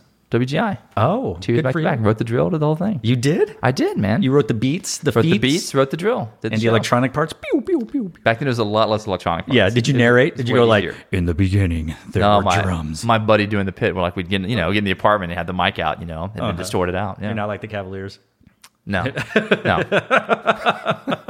So, all right. So you teach match grip, but you marched traditional. I did. When you pad out with Dave Reyes and Hector Hill, do you do match or traditional? Traditional. Okay. Traditional. All right. So you don't practice what you preach, is which is. When I teach the kids, I play match typically, or it doesn't matter. Oh, okay. I mean, for me, it was just something like the guy before me.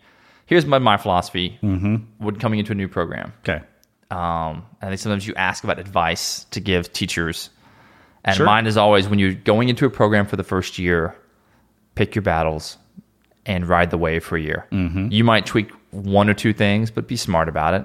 And coming into, because Newman Smith was the same way, came in there, played matched, and got us like, oh, we'll do match. It's fine. I'll make it work. Because I knew that's a battle. That's a whole directional shift, for the drum line. Correct. It's like, I'm not doing that. Why would I do that? Why would I rock the boat? There's so many more things for me to figure out to be successful with this program. Why am I going to stress myself about what the left hand looks like when no adjudicator or none of my peers really care about it? Now, when we get on Instagram and Flow Marching posts a video of Vandergrift, and you get younger people that are on there. I see puke emoji after puke emoji. Younger people who are of drum corps marching age. Yeah, and it's just like, but at the same time, I think somehow, I don't know how I got this role. I think somehow people look at Vandergrift now like we're the I don't know, the poster child for match grip, and people are all excited like, oh, Vandergrift does match. And it's like, and they assume that I'm like this passionate match grip guy. Yeah. It's like, no, I'm going to show this. I've never on a single judge's tape since I've been at Vandergrift, I've never had a single comment about the grip.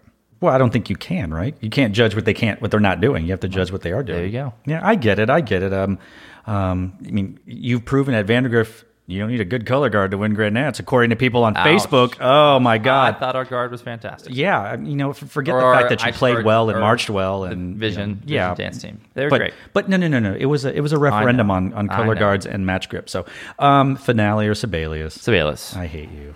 So the notations and the ornamentation so much easier. Whatever. It's easier. Hey, you know what? My program still exists. It keeps getting. Do you updates. write much drumline stuff anymore? Can I ask that question? That's a legit. That thinking I did at some point. Why is it? I think I wrote 2 battery books in my career. But I'm saying, like, for battery specific stuff as a percussionist, the ornamentation and the way to navigate that on Sibelius is very easy. When I write dummy percussion tracks, I just put like the Finale marching percussion, and it's more complex than that. I'm taking old Jeff Moore books from Madison Scouts, like all those kinds of things, and it's like anyway, no one would ever want to write those parts out. That's my defense: is the ornamentation. Okay, whatever. Like flams, rolls, buzz rolls, stuff super easy to write in Sibelius. Okay. Well, I don't care. Never Favorite bad. sticks or mallets? Innovative percussion. Yeah. Is there any other answer? I mean, there are other ansers, but I grew up with those guys and been with them for a long time. They're the bomb. The bomb. I love them. Good people. Favorite cymbals? Everything. Zildjian's kind of what I've used for a long time. It's what I know. It's I'm not endorsed by Zildjian. Is that a call to action? No, I just but the drum corps I've used. I just So you're saying that if a cymbal company came to you, you're not endorsed, so you would listen to them. I'm open. Yeah, let's talk do it. about. Let's do it. I just want something that sounds good. Let's do it. Paiste. Paiste. Oh, Paiste. Yeah, that's an old one. Oldie but a goodie. Oldie but a goodie. That's right. Yamaha, Pearl, Mapex, Ludwig, Premier. This is a little bit awkward because all the drum corps I teach at is Yamaha, so they make a fantastic product. They do. I love Yamaha. But I, as personally, am a Pearl artist. Personally, and I like Pearl. It's easy for me to make sound good. And I think the tenors for me, like just the tone, they're really easy to make sound, like just warm and round. And I think the snare drum stuff, like I said, I can put on heads, not put any tape on the guts, leave it open, and make it sound good pretty quickly. Right. So, all right. I can dig it. Dig it. When describing a bass drum or tam-tam hit, do you say goosh or boosh or something entirely different? I think someone said this earlier. If it is drum corps, call that a bong hit. That's what Eric Osmond said, yes. Yeah, or goosh. It's fine. Yes, I like goosh. I do more. Bong hit's pretty inappropriate for Is it? High school. Not if you go to a, what are those, like Planet K, where it's a tobacco shop. They say that you can't say certain things because, like, no, you only put tobacco in these pipes. Like, sure. This is an adult podcast. Joe, are the drums just too loud? I think we talked about this. Well, I'm asking again. Sometimes. Yeah, I like that answer. That's good. Yeah. Are the electronics just too loud? Sometimes. Okay. Yeah, depends on what the show is. That's true. We play classical music typically at Vandergrift, so it's kind of, you don't say. So it's kind of like, yeah, it'd be kind of annoying to put a bunch of electronics in the middle of that. I don't know. You're talking to a guy who's like, what if we put Hindemith mixed with Kanye? Like, why don't we rap over this? This would be great. So if you did that, I'd be all about it. Okay. I've been telling Jeremy and Mike for years. We'll see. Yeah, we'll see. Yeah, whatever. What is the last piece of music you listened to? See, this is a nerdy answer. Yeah, they all are. It's a long answer. Can I give it? Go for it, man. We got plenty of time. Okay. I'm not going anywhere. So I've gotten this thing in the past couple of weeks where I start making playlists on Spotify. Okay. And I was in the airport on Sunday. I was waiting for a flight. I had like a 2-hour layover, just chilling. Good for you. So I decided I was going to make this is pretty nerdy. It's pretty drummy. I made my favorite recorded drums playlist. Of like what sounds that I like, and certain drum sets, not like the licks, not like the notiest stuff. Okay. So not like Neil Peart, like what snare did I like the best? Like what era snare drum, what cymbal sound did I like the best? And I made a playlist, and on the way over here, like I've been listening to the past couple of days, and I've been nerding out, and trying to figure out like why do I like that snare sound? Why do I like those cymbals? What is it about that I enjoy? And yeah, so that's... And you were listening to Rosanna by Toto? That is not on here. Steve Gadd is on there. Okay. What he did with Steely Dan. Mm-hmm.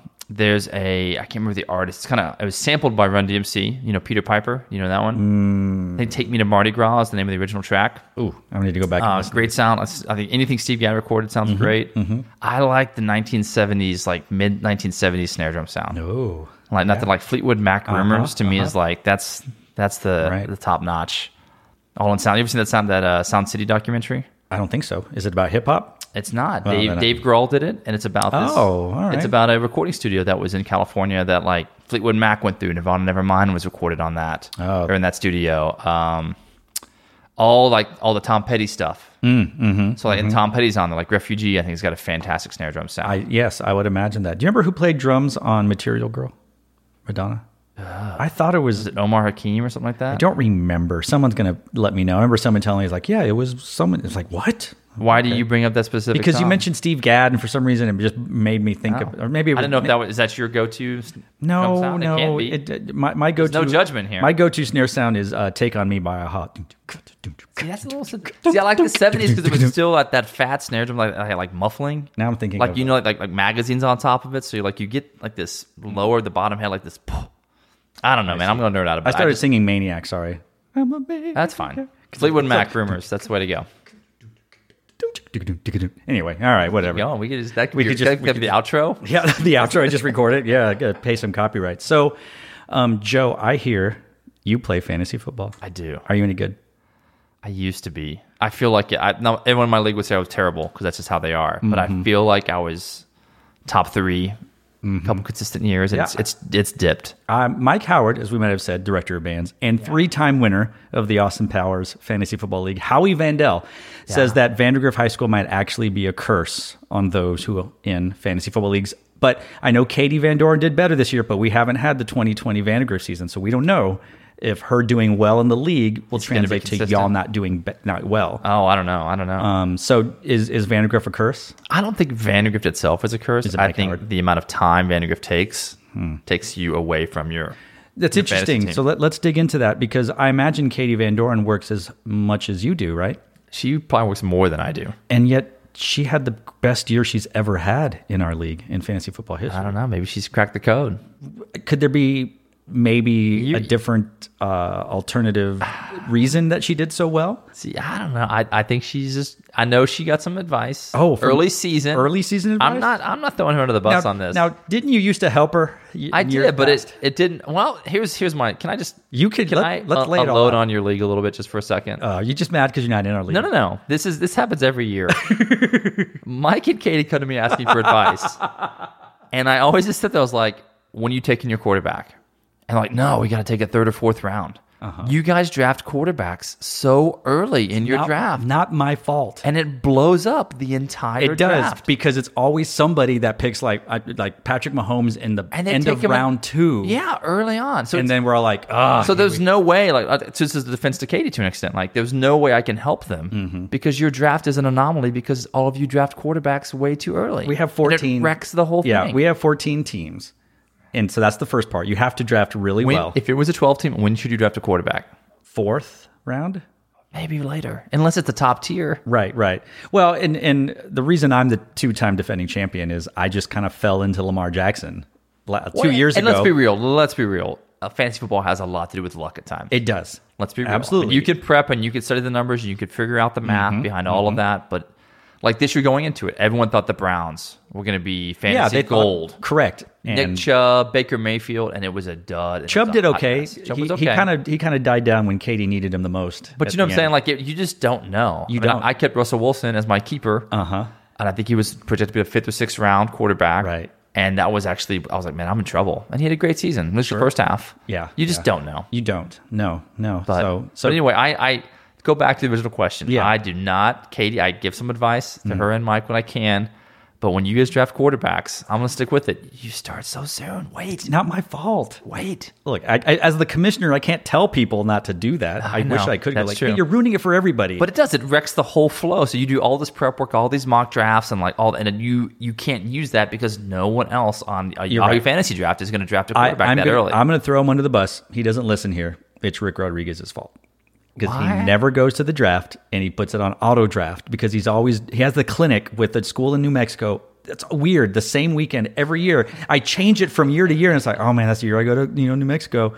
And he puts auto draft, and so basically, and then people get scared like my quarterback's not going to be there. It'll pick like the quarterback second or something. Oh, picks the quarterback first, I think, in auto draft. Like he doesn't set his auto draft. He has it to pick in order. And to further prove my point, how has his team been?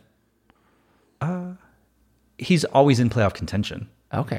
But we have never won. No, he's never won. He's never won. It's tough to win when you draft the quarterback first. It is. Or second. Or, it's not the Just old days. throwing that out there. We're a what are we, a half-point PPR league, I think? Yes, PPR. Does that sound right? We moved to PPR a few years ago. Yeah, it was a lot more fun. So are you mad you're not in our fantasy league? Do you want to be in our fantasy league? I don't know if I'd be good. Like I said, my time is not. I used to really it's almost embarrassing. Like my wife, it was in the summer, like my wife would come home and I would have gone to like the bookstore and I'd buy like 3 or 4 magazines. Oh my God. And I wanted the depth chart. Like I would know like the 3rd string running back on each team. I could tell you like, the 3 receivers, who's the point man each one. I could really kind of rattle off the entire roster of the NFL. And I would get super into it. And now I just can't do that. So I don't know. I don't know if I can take the pressure. I don't know if I can adapt to this early quarterback drafting. It might be tough. It's chaos theory. 14 team is tough. It's hard. Do you guys do the waiver wire though? They get in there. That's how I do so well. Because I play the waiver wire like nobody's business. See, that's the magic. That's what it is. But these people, because they work, they have real lives. That's what I'm saying. And in the fall, I'm done with all my marching band you talk about the Vandegrift curse. The Vandegrift curse is the waiver wire because people can't keep up, and it's the waiver wire. That's for sure. That's for sure. Well, the reason why we got Katie in the league was because Paul Pape left Vandegrift, and I wanted to maintain the odds that the Howie Vandell would stay at Vandegrift. So that seems pretty personal, Daniel. It is. So year 1, Katie got second to last. I think it went to Mike again or something like that. And then she rattled off 2 wins in a row. And by wins, you mean big losses. They're wins to me.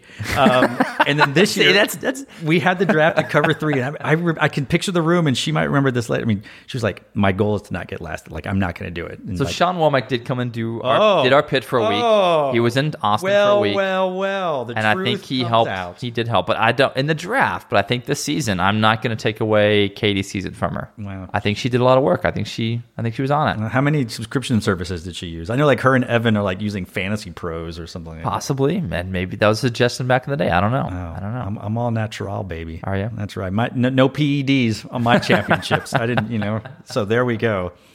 Joseph, Yes. For the folks listening to us at home, in their cars, in their bathtubs, in the subway, walking their dogs, at the gym, waiting to vote, typing up invoices, waiting for results at a marching band contest, sitting in the waiting room of an urgent care, hoping they don't have COVID-19, standing in the registration line at a major music conference, or guarding a bathroom during standardized testing, please describe in excruciating detail what shoes you're wearing. What shoes I'm wearing? I am wearing a pair of Nike Internationalists. That's correct. Which I'm a big fan of. I've about 3 pairs of these.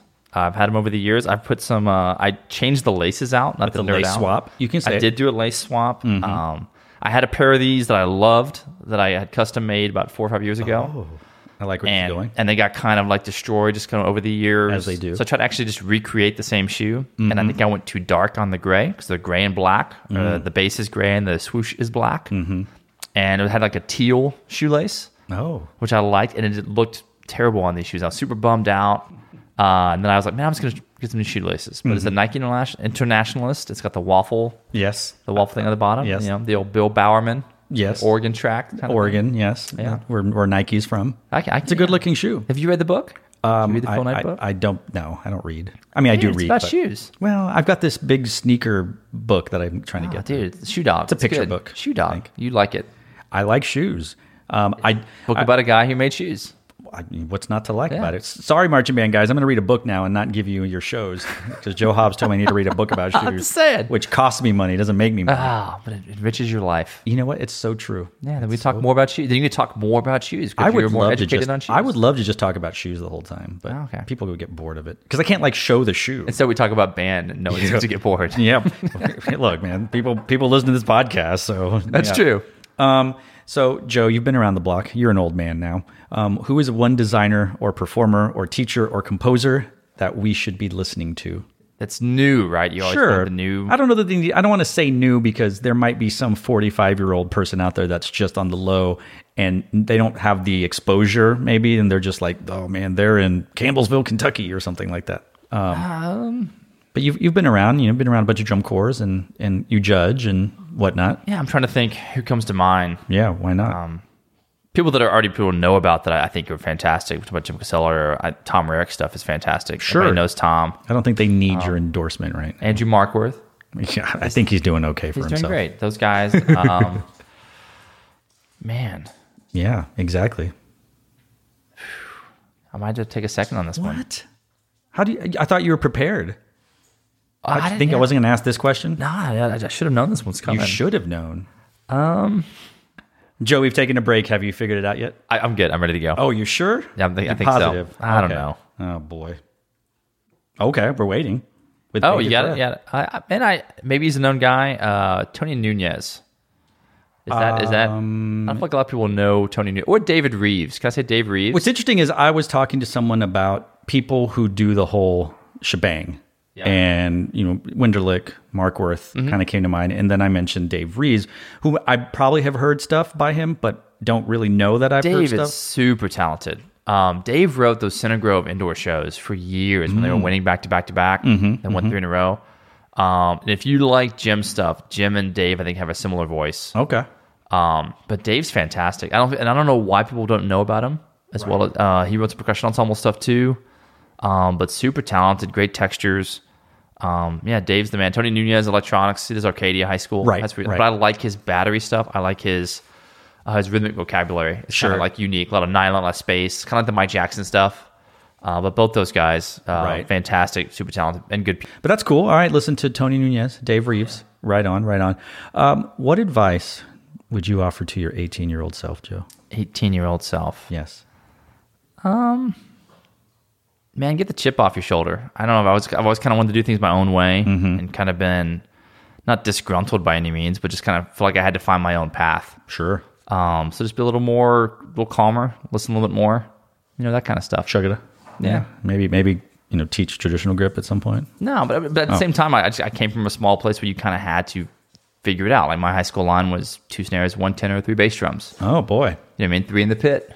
Nice. And it was kind of like, so if I wanted to progress or I wanted to do that, I kind of had to figure things out on my own. Right.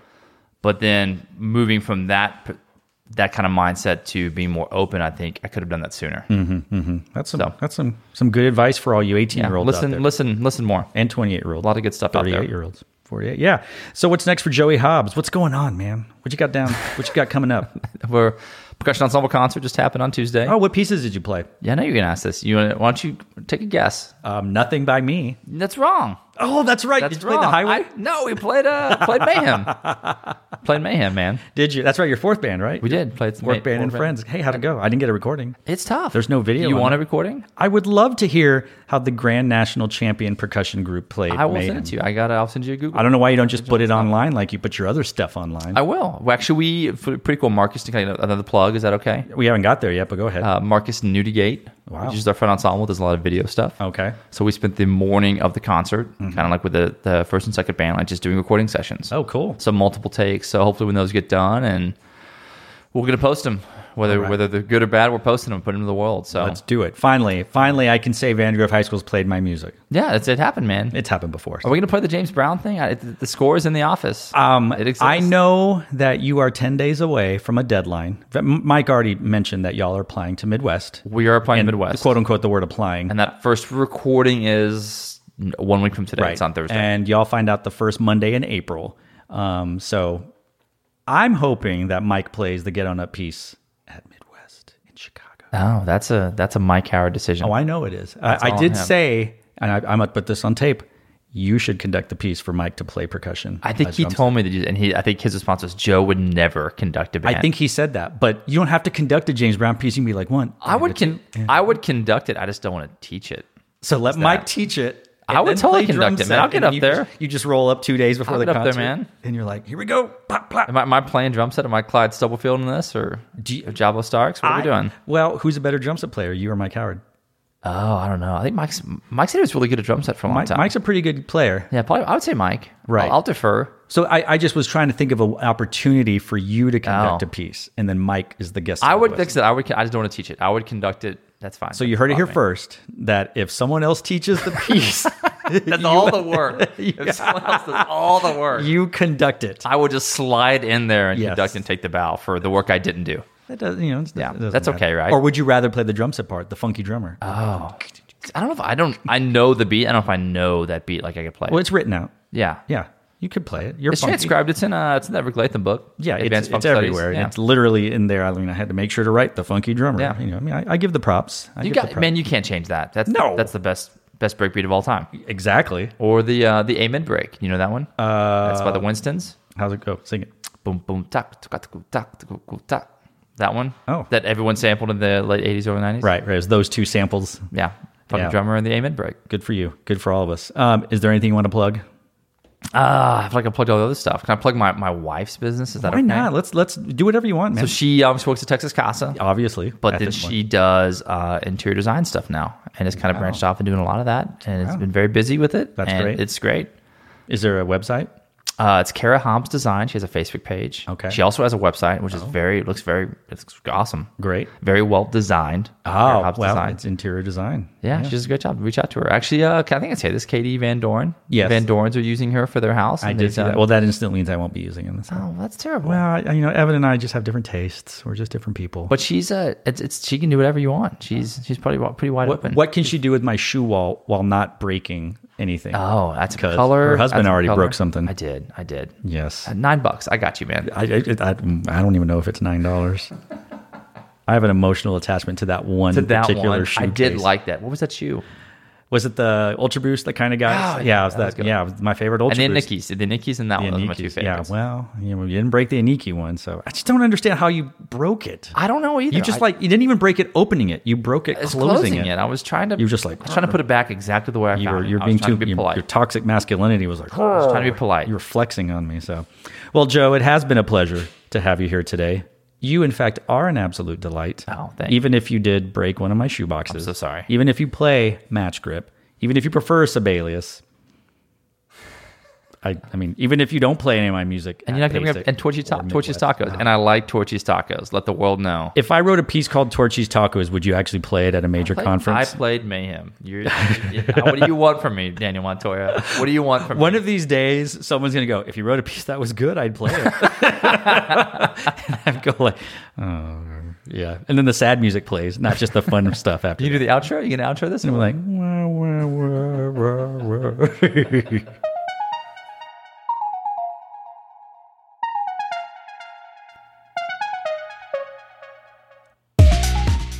This episode of Sketchbook Podcast was recorded in Austin, Texas, and was edited and produced by me, Daniel Montoya Jr. Our logo is created by John Suh of Purpose Designs, and our music is provided by Epidemic Sound. If you enjoy Sketchbook, tell a friend about the show or share a link on social media. You can rate and review this show on Apple Podcasts, and you might find your review featured on a future episode. Got questions, comments, suggestions, or concerns? Email us at sketchbookpodcast@gmail.com. It too could be featured on a future episode. Be sure to follow us on Twitter @SketchbookPod and join the Sketchbook community on Facebook @Sketchbook Podcast. And if you haven't already, please subscribe to Sketchbook Podcast on Apple Podcasts, Spotify, or wherever fine podcasts are downloaded. Thanks for listening.